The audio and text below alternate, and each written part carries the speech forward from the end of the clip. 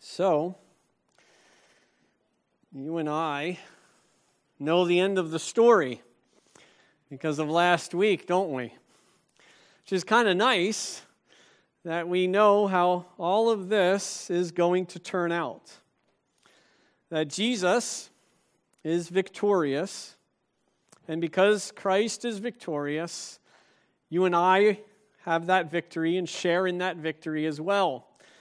But how did we get to what we celebrated last week? Because the end of the story, or actually that end of the story of his life there on earth, had a beginning. And if the beginning didn't happen, well, then the end wouldn't either. That's what we're going to be talking about today, the beginning of that story and what it is that God has done for us in the person of Jesus Christ. Who he is, his nature, and the results of his coming.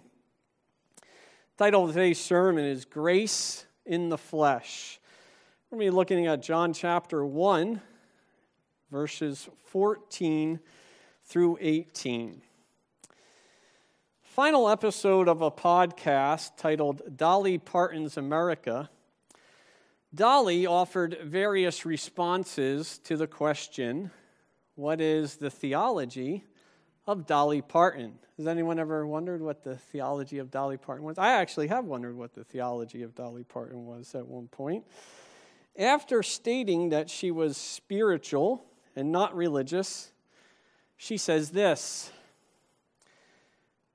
the Bible says, let every man seek out his own salvation. And that means to save himself. Oh, I know, gasping. I was hoping for gasping.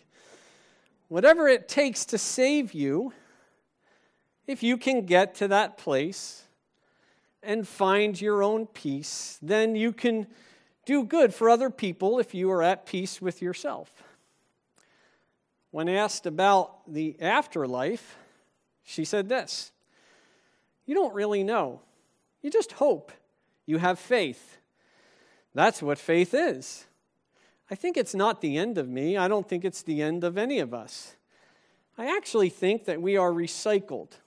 And if nothing else, we just go back into that great flow of divine energy, and hopefully we spread ourselves around in wonderful ways.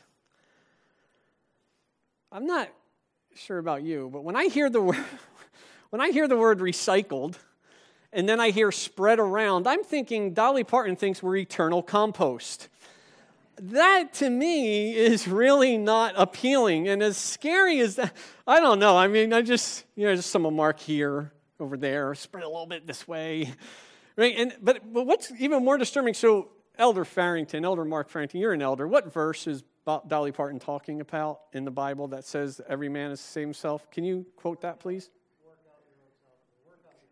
Work out your salvation. You think, okay, so it says that man is to save himself and that we got to figure that out. And okay, so I'll go with that a little bit, but I had a hard time really finding the specific verse in the Bible. So during this sermon, that's a close verse, but he's talking about sanctification there, isn't he?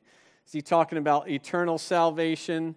So I want you all to be looking for that verse that Dolly Parton is talking about in the Bible during the sermon.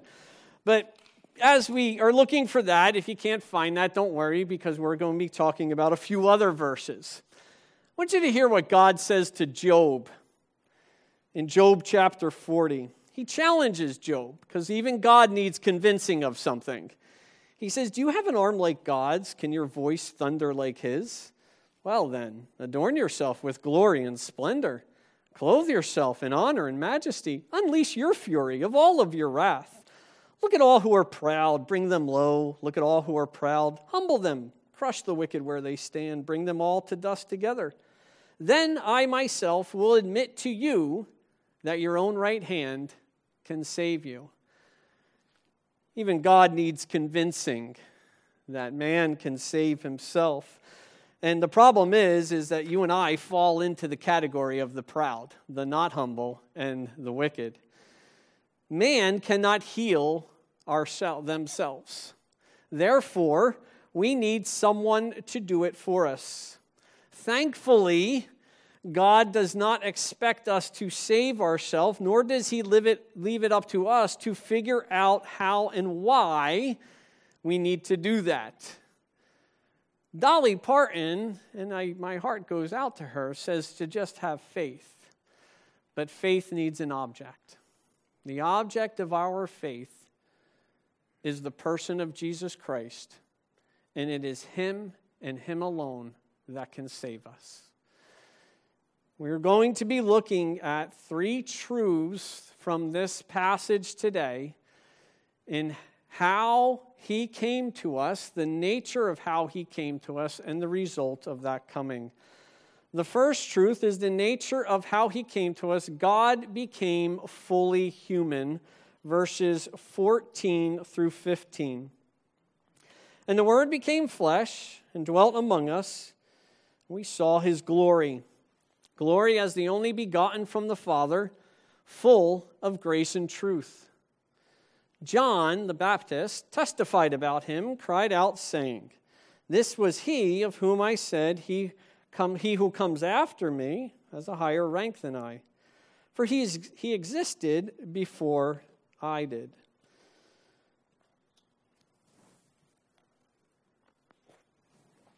Patrick, you were right. It is very hot up here today.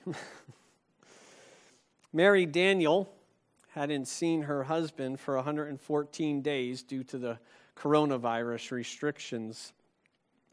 He stays at a senior care facility because he was diagnosed with Alzheimer's 7 years ago, and he moved into the care facility in Jacksonville, Florida. She was visiting him every night and would get him ready for bed. It was really helping him as he dealt with this disease. But when the pandemic hit, health facilities restricted visitors. She was no longer to see him, especially restricted them to vulnerable patients like her husband. It closed to visitors on March 11th, and that was the last time she saw Steve. She was worried about her husband spending so much time alone, and she was desperate to find another way to connect. She said this, "We've separated these folks to save them, but it's actually the isolation that may kill them, especially dementia patients. They need interaction. They needed to be touched. They need to grow instead of just wither away." Out of the blue, she said she got a call from the corporate office. They had a job available, and they asked her if she wanted to take it. She said, "Absolutely, I am willing to do any job available as long as I can see my husband." The job, it was a dishwashing position. The job allowed Mary to see her husband regularly, and she's absolutely grateful for it. She says, "I get to go in tonight again, and it makes a world of difference for both him and me." She said her husband now feels loved, something he missed out on when they were separated. When I looked at this passage, it is extremely difficult to find any human illustration other than the one that John gives us here. John begins with this word again, the Word, and the Word, bringing our minds all the way back to the opening verses of this book. And we know exactly who he is talking about. God Almighty took on flesh, became fully human to be with you and me. We were all separated from him. We were all quarantined in our sin.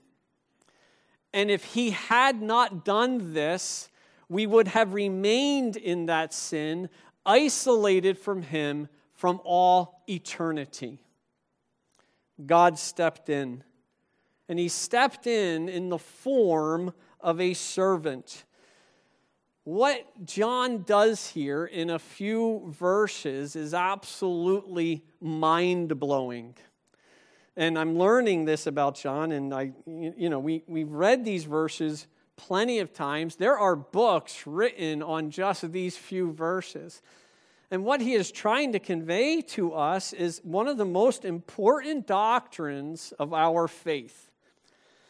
that God Almighty, the Word, the second person of the Trinity, the one who existed before all time, who existed before all things were made, the one who had a part in creation, the one who is 100% God, became just like you and me fully. John, in these couple verses, these two verses, says that God became a man. He became 100% man. However, in becoming a man, he did not lose any aspect of his deity. Jesus Christ is 100% man in all of our emotions, all of our senses, all of our physicality, but he is also 100% God as well in all of his glory, though this glory was veiled in his humanity. When we look at Jesus, we are looking at God the Father, as John is going to clearly say to us later on. Jesus is God. When we were looking at Jesus, we were looking at God Almighty. The second part, that was wrong. Don't quote me on that. When we are looking at Jesus, we are looking at God. 100% man and 100% God. The idea that he dwelt among us means that he tabernacled with us. And when he says this word tabernacle, the Jewish mind is automatically going to think of when they set up the tent of meeting in the wilderness where Moses would meet with God. And we can imagine the reaction to the Jewish mind as they hear this, trying to tell me that in the person of Jesus Christ, this man who was born in Bethlehem, who is the son of a carpenter, who is from Nazareth, a no-name town, you're telling me that that is God Almighty? And that's what John is saying here. It would stun both the Jewish mind and the Greek mind as well, because the Greek mind maintained a separation from the divine spirit in the mundane world. The flesh was looked down upon and the spirit was embraced, and those two were never to come together. It is one of the most important doctrines of our faith, and it is one that we cannot compromise on. And this is how God saves us. This is the beginning of what he is going to do for us. In order to do so, he needed to become just like you and me. Sometimes I think we tend to kind of make Jesus, when we depict him, as some sort of charismatic, Hollywood, good-looking, muscular-built man, and we do it to the disservice of the gospel. As a matter of fact, Isaiah says he wasn't much to look at. He was like you and me in all ways. Jesus was normal. And Jesus, and the second person of the Trinity, entered into our humanity, and he experienced everything that we experience except sin. This is how God establishes the point of connection with humanity. He says, I understand what it means to be alone. I understand what it means to grieve. I understand what it means to be in pain. I understand what it means to suffer. And he establishes that point of connection in the person of Jesus Christ. When he took on flesh, he took on everything except sin. And we see that when he came down, he hung out and he dwelt with sinners. And what a lesson for us. How does God save humanity? He enters into their world. He enters into a world of sinners. Jesus didn't hole himself up in in the synagogue somewhere. He met with sinners. He walked and talked with sinners. He ate and drank with sinners. And that's a message for each of us today. We have Christ in us. How is God going to speak to those people who need him today? He's going to do it through you and me, bringing his word and his truth to them. And it's not going to happen in this building. We need to go out to where they are. He entered into their territory. He related to them. He hung out with them. Yes, we can bring people in here. Yes, we can encourage people and talk to people in here, but the majority of the work is done out of this building. Because that's what Christ did. He hung out with them.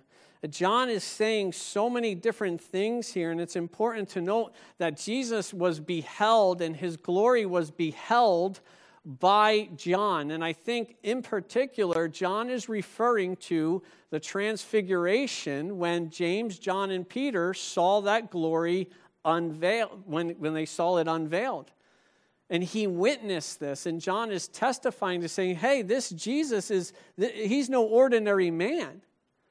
We watched this, we touched him, we beheld him, we looked at him, we talked to him, we hung out with him, we listened to him. But I also think that John is talking about a spiritual perception as well. That after spending all this time with Jesus, after listening to what he says, after hearing and seeing what he did, all the miracles that he performed, that John said, this is God. Realizing the extent of what God has done for us. The only begotten from the Father speaks to his absolute uniqueness. There is no one ever before or after like Jesus Christ. He did not originate here, but as John the Baptist says, he came before, he existed beforehand, and here we see him hanging out with humanity on earth.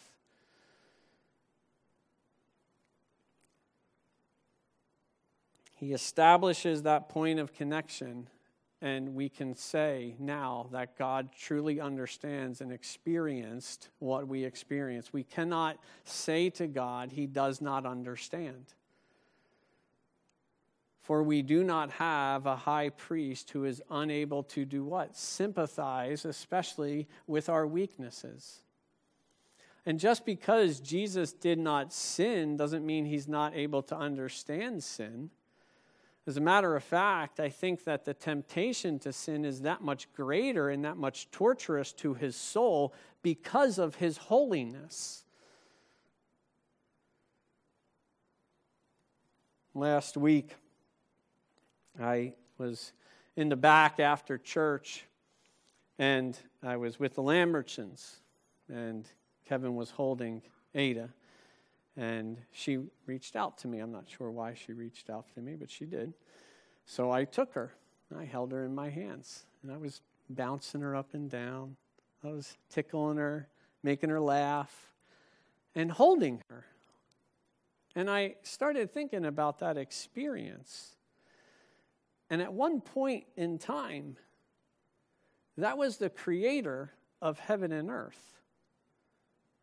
He came down, and he didn't come down as a full human being. He entered into this world just like you and me as a baby. And at one point, the Creator was held by his creation, dependent on them. The one who existed for all eternity entered into time. And he did so for one purpose, you and me, because he loves us. That's how much God cares for us. And he was full of something that we needed: grace and truth. Exactly what we needed, he embodied grace and truth. The truth to show us the reality and the dilemma that we find ourselves in, and the truth to point us to the answer to that dilemma, and the grace to take care of the problem. Which brings us to our second point. The result of his coming was we receive abundant grace, verses 16 through 17.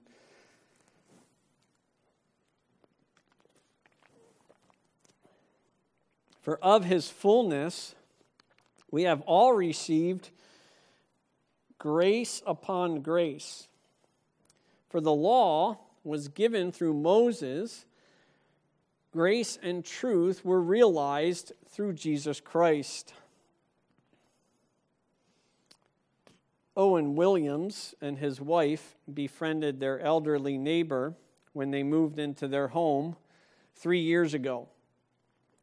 When their daughter, Caddy, came along 2 years ago, their neighbor, Ken Watson, became a grandfather figure to Caddy. And then soon after that, he died. A few days later, Watson's daughter stopped by the Williams home with a large bag filled with presents. As a matter of fact, they were 14 wrapped Christmas presents that her father had bought and wrapped for Caddy. William said this, "I kept reaching into the bag and just pulling out more presents. You could have knocked me over with a feather. It was quite something." Williams wrote this, "My wife and I think it might be nice for a Christmas tradition to give our daughter a present a year from Ken for the next 14 years. However, the issue is that they feel like they need to open them up now so that when she's 16 years old, she doesn't get some Legos or some Duplo blocks." He posted on Twitter and asked this question about what they should do, and he's had 67,000 responses to what people think he should do. And the majority of the people think, what would you do? Would you open them all, let her open them all, or would you wait? Wait. Yeah, I'd wait too. So that's what the majority of people said. That every year, he's not going to open ahead of time, and if she gets Legos when she's 16, then she gets Legos. But every year, she goes to that bag and just pulls out another present. John goes back to the fullness of Jesus Christ. What Jesus is full of, actually what he embodies. He embodies grace and truth. And it is of that fullness, of that overflowing, that you and I receive exactly what we need for our salvation, and that is grace. And unlike those Christmas gifts, it is not like we go back and we take the gift of grace that Jesus Christ has to offer, and we have to be careful with it, as to not use it all up in one day. Because he says, that's it, that's all I'm going to give you.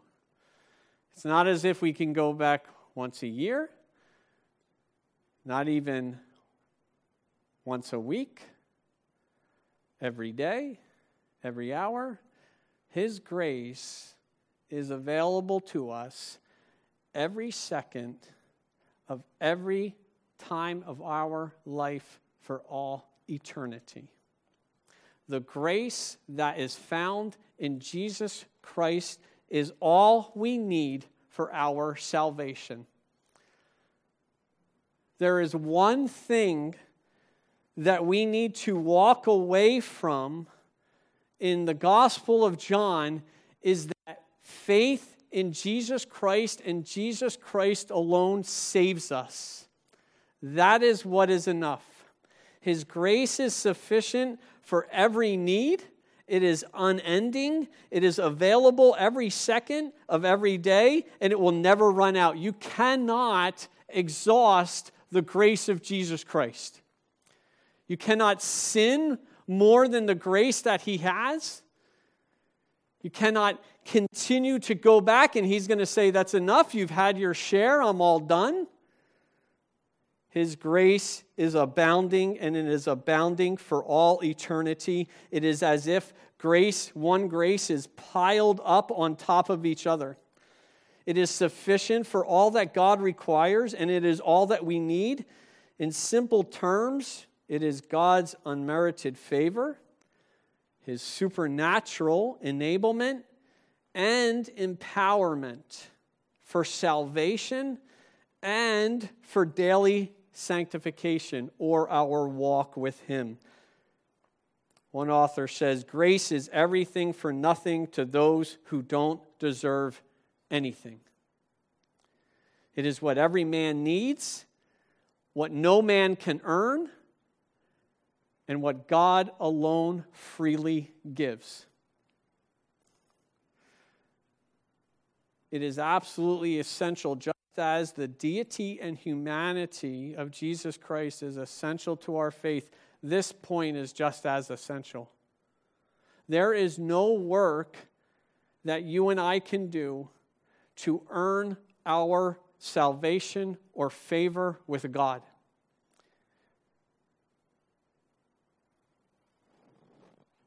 It is found in Jesus Christ and Jesus Christ alone. He is the one who makes us righteous. And I'll preach up here, and we talk about sanctification. We talk about obedience. And I get nervous sometimes because I don't ever want people to think that it is your obedience to God and His commands that bring you favor or righteousness with Him. Please don't ever get that idea. Obedience to Him is a result of what He has done in us, and it's an expression of our love. It's a thankfulness to the grace that He gives us. But I just want you to know, you can be the greatest sinner on earth. It matters not. His grace is enough to cover that sin. And when you believe in Him, that is it. You are secure for all eternity. You cannot sin it away. It's unending. It is the only thing we need. And it is only found in one person, and that's the person of Jesus Christ. Grace. It's a gift. It is a grace that accomplishes what following the law in our flesh could not do. He did in His flesh. When we look at the law and we contrast it with grace, and there's a slight contrast here, but I just want to be clear that they're not opposing each other. That's not what John is saying here, because the law, is the law grace and truth? Absolutely. God did not have to establish a relationship with us. He didn't owe us anything.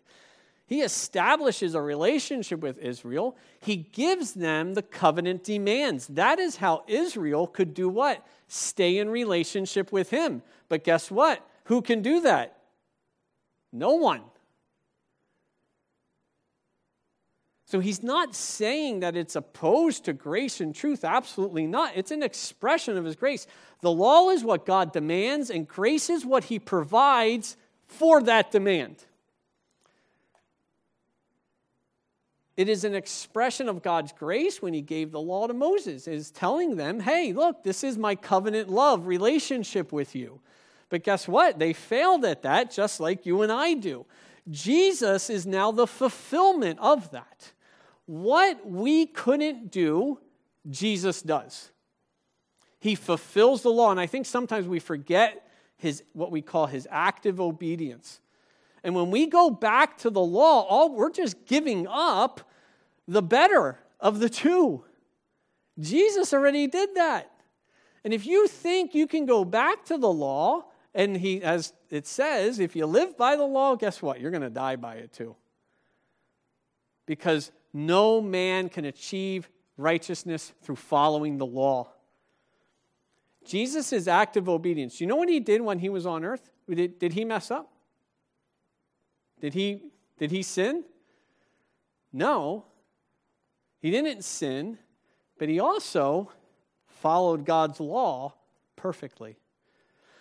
So all of that, right? All of that law credit gets given to guess who? You and me. So not only did He fulfill the law for us, all of it. There's nothing that needs to be fulfilled. All done for us. Not only did He fulfill the law, He took the penalty of the law that we broke. The demands of the law, if you break the law, what? It's death. Rightfully so. If I break a law, right? If I speed, which I don't speed. If I speed out here and the cop pulls me over and he says, "What are you doing?" I'm like, "What do you mean? You have grace with me, right?" "No, I can't have grace with you." "Why?" "You got to pay a fine." "Well, okay, can't you pay the fine for me?" "No, you can't pay the fine for you." "Why?" "You broke the law." We get into a fight, and then I get arrested, and I call Brian, get me out. So, the law, we're okay with law, right? That's what it is. We broke it. We got to pay the penalty. But guess what? Jesus says, no, we're going to put that on my tab. As a matter of fact, we're going to put it on my body. Active and passive obedience. Jesus fulfilled it all. He is the fulfillment of everything that the Old Testament points to.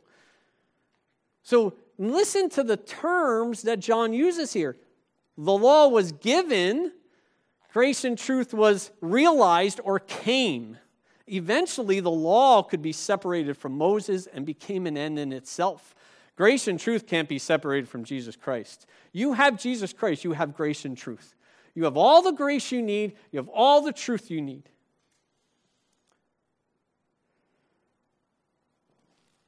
The law was our teacher, pointing us, hey, guess what? You're in trouble. You need help. That's God's grace to us. That's okay. This is what you've done, but guess what? This is what I've done for you.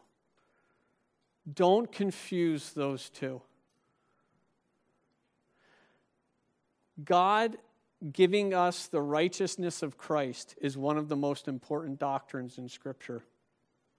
You and I stand right now, if we have faith in Jesus Christ, 100% righteous. 100%.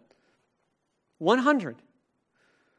Not because I come to church, not because I wake up and I read my Bible and I say my prayers, not because I tithe, not because I help an old lady across the street, not because I ask for forgiveness, because Jesus Christ fulfilled the law and took the penalty for me. That's salvation. Manna was given from heaven. They ate it and they died. Jesus is the bread of life. We believe and we live. Rock gave water. Jesus is the living water, so that we may never thirst again. The law required a sacrificial lamb. God provided one. This is the gospel. Please don't let anyone ever tell you anything different. Faith alone in Jesus Christ. When Jesus said it's finished, guess what? It's done. It is done for all eternity. You are safe and secure because Jesus is better. He's better. Sacrifices and offerings you have not required, but you prepared a body for me, the body that is given for us. That's it. Grace. That's the grace we have. God wanted a relationship with us. He wanted to fix that problem, and He did so first by coming to the people through Abraham, through Moses, but ultimately, He said, I'm going to have to take care of this myself. And He became a man in the person of Christ. Not only do we receive that grace, but we receive the truth that comes with Him. There's a little girl.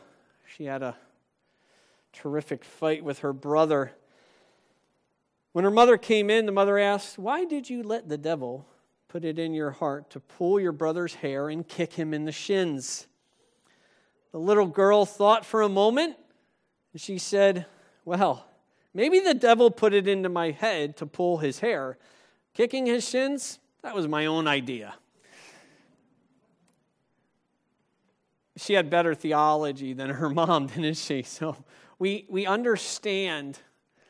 We needed the grace because we understand the truth of our sin.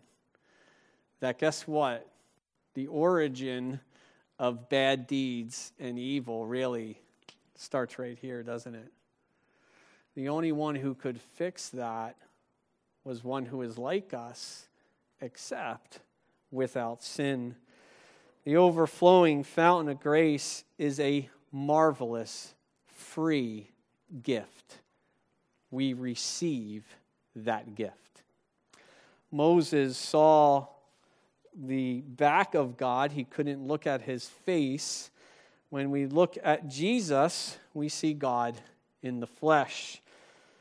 The second result of his coming is God is clearly explained, verse 18.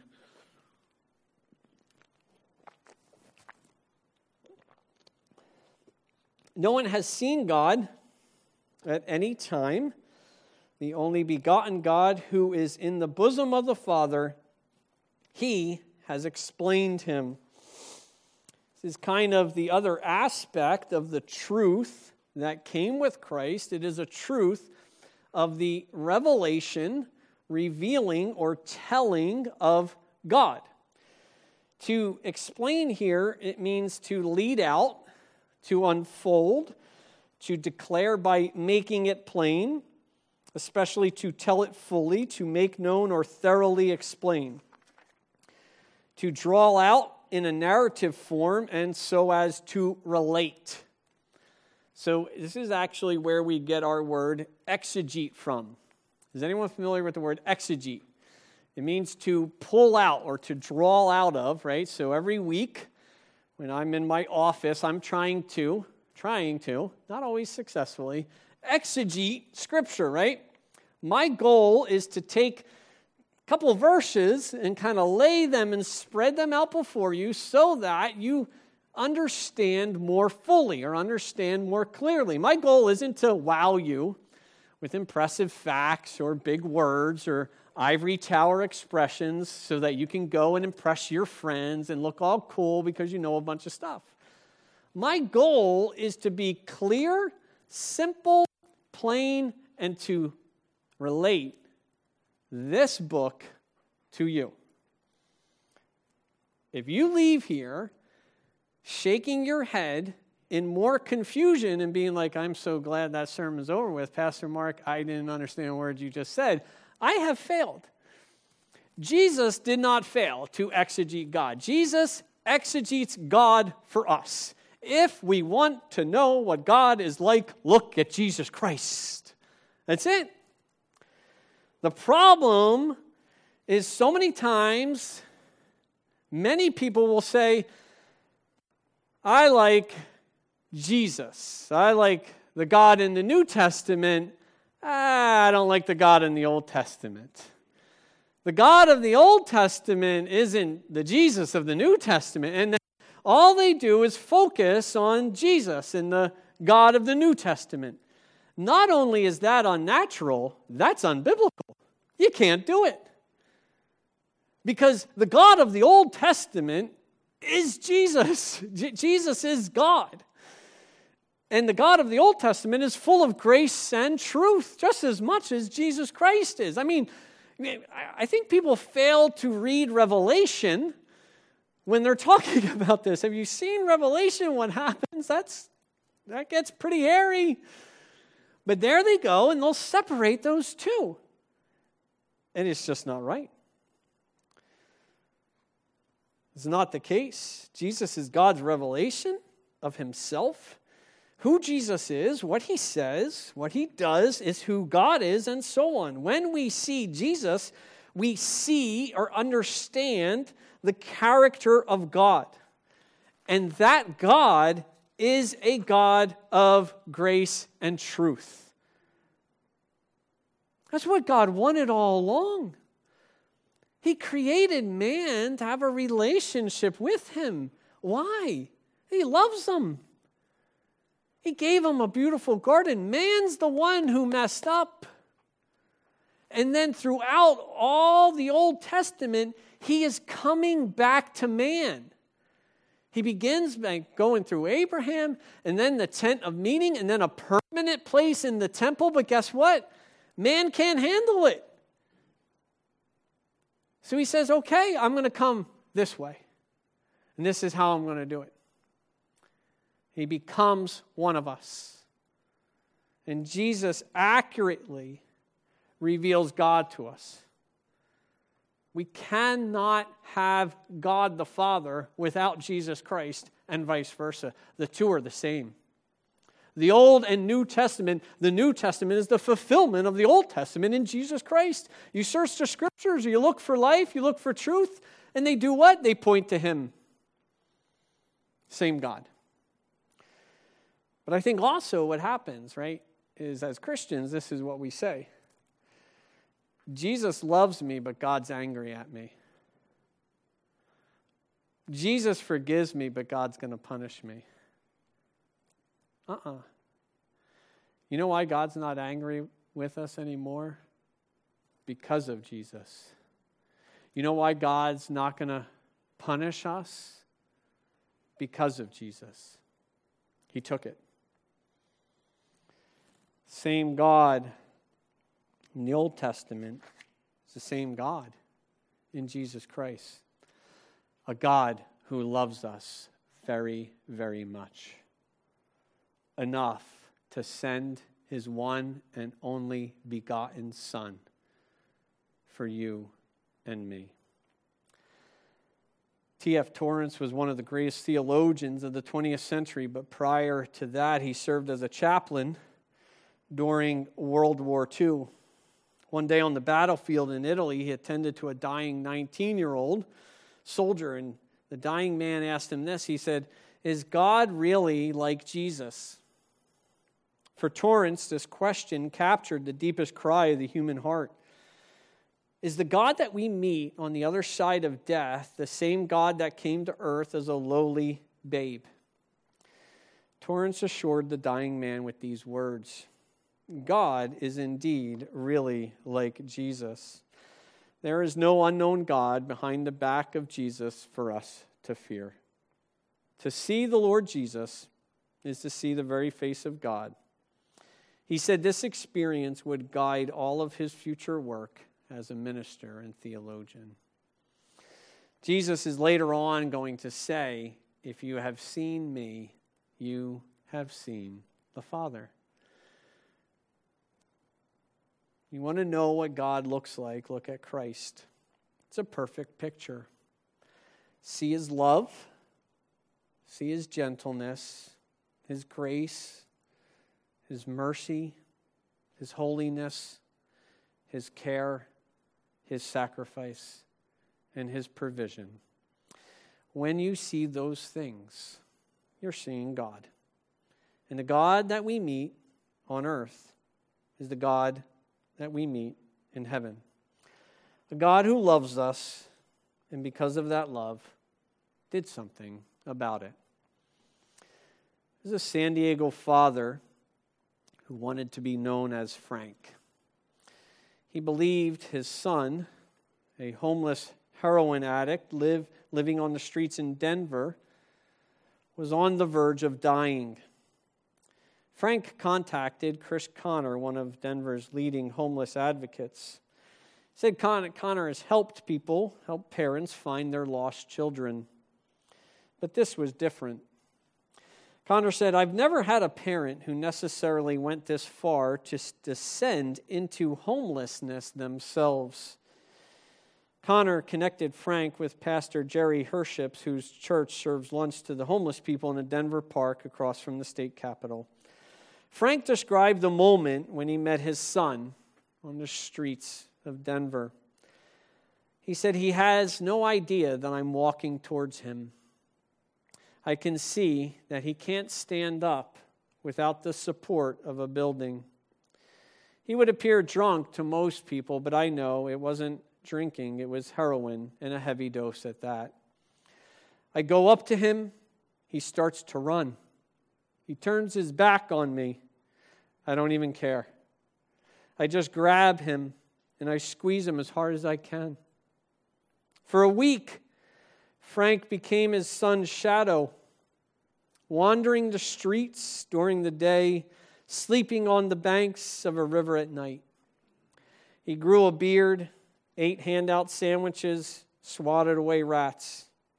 Meanwhile, his son got sick, went into the hospital time after time, kept stealing to buy more drugs.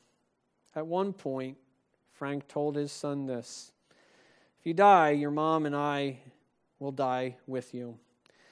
We might still be here breathing, but make no mistake, we'll be dead inside. When asked why Frank did it, he said, the only thing I could think of was just to go there, to be with him and love him, to show him how much his family loves him.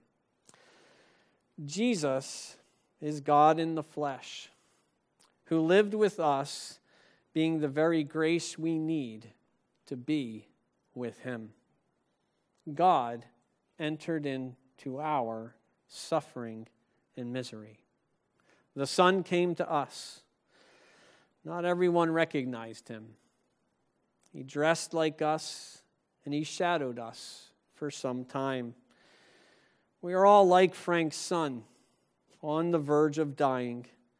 And Jesus enters into our pain and suffering, trading places with us, giving us the very body he came in. He did this, revealing God to us and how much he loves us. God himself coming down, opening his arms on the cross to give us one big eternal hug. So Dolly Parton, did anyone find that verse? No? I think Dolly Parton was wrong. Man cannot save himself, but God became a man to save us. Father, we thank you for the grace that we have in Christ. I pray, Lord, that we do not abuse that grace, but that we realize it is always available. And because of that grace, Lord, we can call you our Father, now and for all eternity. It's in the precious and wonderful, everlasting name of Jesus we pray. Amen.